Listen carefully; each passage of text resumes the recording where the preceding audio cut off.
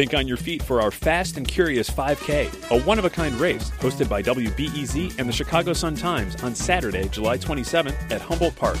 More info and early bird registration at wbez.org/events. Hey, I'm Linnea Dominic, Curious City intern. Well, the scavenger hunt is wrapping up this week. We had about 400 teams and nearly 1,000 participants. Hopefully, you had a chance to learn some details about a part of Chicago you didn't know that well before. To cap off the past several weeks of unlocking clues, we're finishing with a story from 2018. When reporter Monica Eng took on a question about the historic role of gangs in Chinese immigrant communities, it gave her a clue to an old family mystery. Stay tuned for some updates at the end of the episode. Here's Monica. 100 years ago in Chicago, two rival violent gangs were killing each other over territory, drugs, and gambling. They weren't Italian. They weren't Irish. No, these were Chicago's Chinese gangs, also known as Tongs. Never heard of them? Well, that's kind of how they wanted it. Warfare between the two Tong gangs was an insulated, secretive affair. This is Richard Lindbergh. He wrote a big fat book called Gangland Chicago, and it's got extensive chapters on the history of Irish and Italian gangs. But on Chicago's Chinese gangs, you only get a few pages. Asian crime in Chicago is not well documented simply because it was conducted under the veil of secrecy for most of its history. But I decided to try and crack this veil of secrecy to answer a question Curious City got from a listener who asked, how did these gangs get started and what happened to them? It turns out the answers actually reveal a lot about a mysterious 1936 murder in my own family, and how many Chinese businessmen were forced to deal with the gangs or face the consequences. But more about that later. So who exactly were the Chinese gangs or Tongs, and how'd they get to Chicago? Lindbergh says there were two main factions, the Hip Sing and On Leong. They arrived in the U.S. in the 1860s with early Chinese railway workers, and they offered protection for their members. This came in handy when Chinese workers came under attack for driving down pay here. So, as a means of self-protection, the Chinese community brought this into the United States and then divided along the two traditional Tongs of Hip Sing and On Leong, which were the principal rivals in the 17th century in China.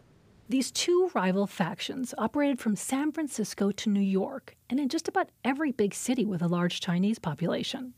By the early 1900s, both chapters had established themselves in Chicago. The Tongs were secret societies. They were involved with drugs, gambling, and violence. But they also helped with business development and immigrant resettlement. And they solved all kinds of disputes in the Chinese community. I could tell you what I know, but, it would be... Chicago and Nancy Tom married into a powerful Chinatown family in the 1950s. And she remembers what life was like under these gangs. If anyone got into trouble and everything, they would go to On Leong and they would find a way to protect them. All of it was for a fee. And when you say got into trouble, what do you mean? Let's say they stole money. They would handle, if you had family problems, cheating on each other, or say uncle stealing from another uncle, they would settle all of that. This settling could mean refereeing fights or getting one party to pay the other back. Tom says her own mother-in-law turned to the On Leong during a family disagreement about money. They didn't trust the outside because they didn't understand what was going on. So it would be better to fight with your own.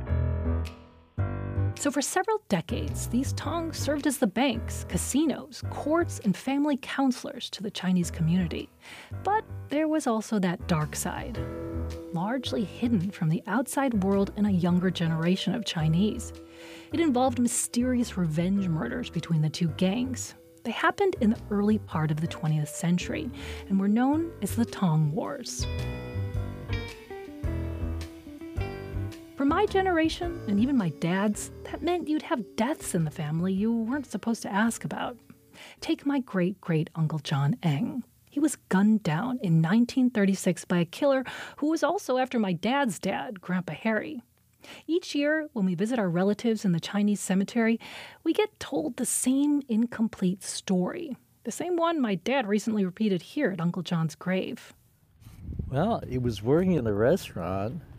Unfortunately for him, somebody was trying to kill Dad and came to the restaurant, found him, and Dad had gone, and so that's why we're here. But did we ever know, why they were after him? I don't know, dear. But elders like my 92-year-old Uncle George, turns out they did know. Uncle George was a Hip Sing leader. A few years ago, I recorded him talking about our family history on my old BlackBerry, so it's kind of hard to hear. But that day, he opened up about Uncle John's murder. I know this case quite well. Let me tell you this. Happened a lot called the Tong War. He said he knew the case well, and it was connected to those long battles between the gangs they called the Tong Wars.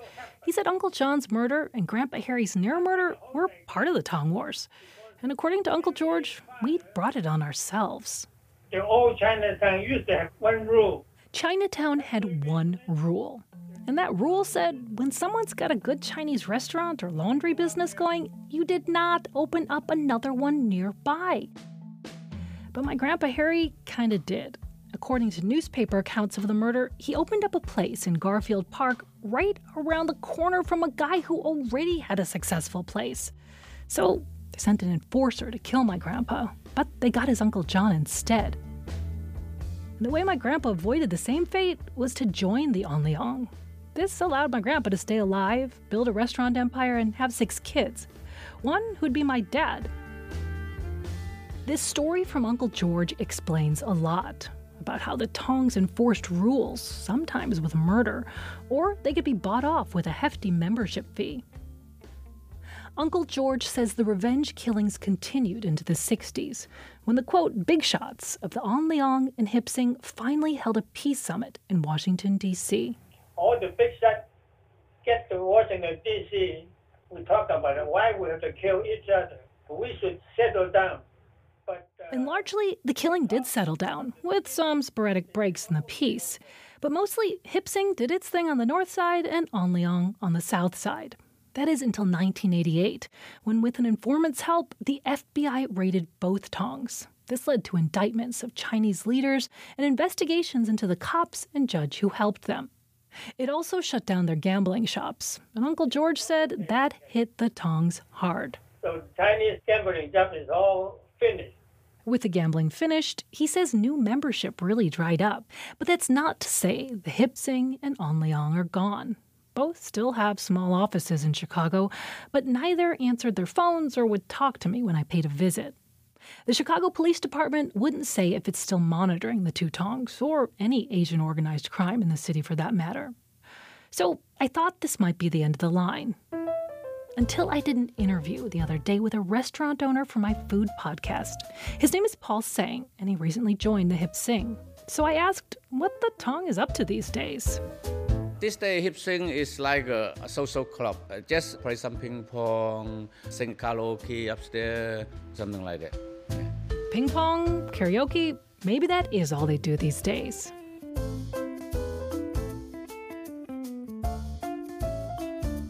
Okay, so I originally did that story back in 2018, and a lot of questions remained after I finished, like whatever happened to the killer and his brother who co-owned the rival restaurant with him. Earlier this spring, I got some new information. I heard from Tim Hugh. I've talked to him before because he runs the Asian American Showcase at the Gene Siskel Film Center.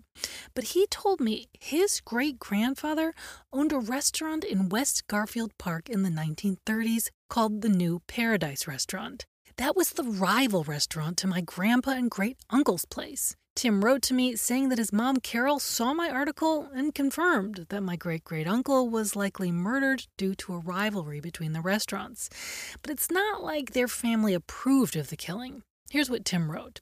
My mom said that my great-grandpa was a kind and gentle man, and that the restaurant was pretty successful at the time, and he wasn't too bothered by the fact that your family's restaurant opened nearby and broke the Tong rule. But his brother wasn't as nice and didn't take too kindly by it and was probably the one who murdered your great-great-uncle. Afterwards, he was told to leave the country, and he probably fled to Canada and was never heard from again. Unquote. Holy smokes, he fled to Canada. Well, COVID has stopped me from meeting Tim and his family, but when this is all over, I'd like to find some neutral territory where we can put this whole murder issue to rest and hopefully share some happier stories about both of our families and Chinatown's history.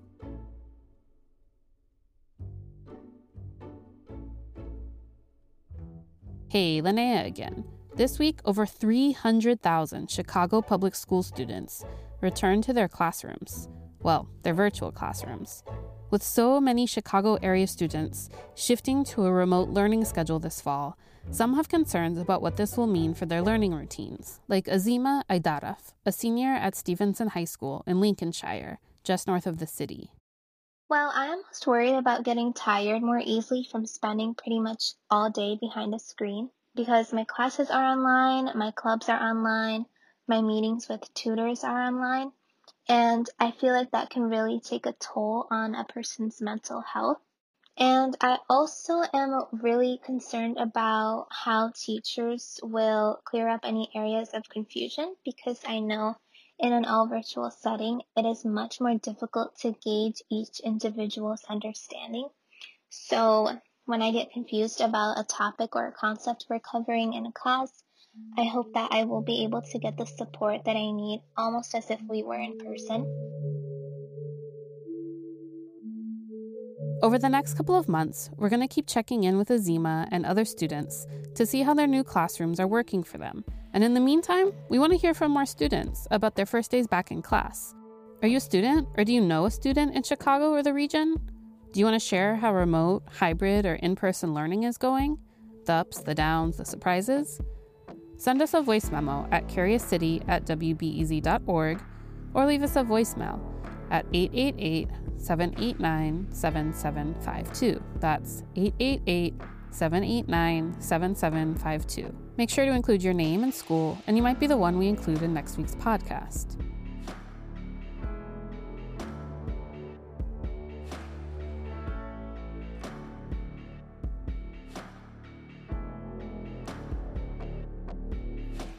Curious City is supported by the Conant Family Foundation. I'm Linnea Dominic.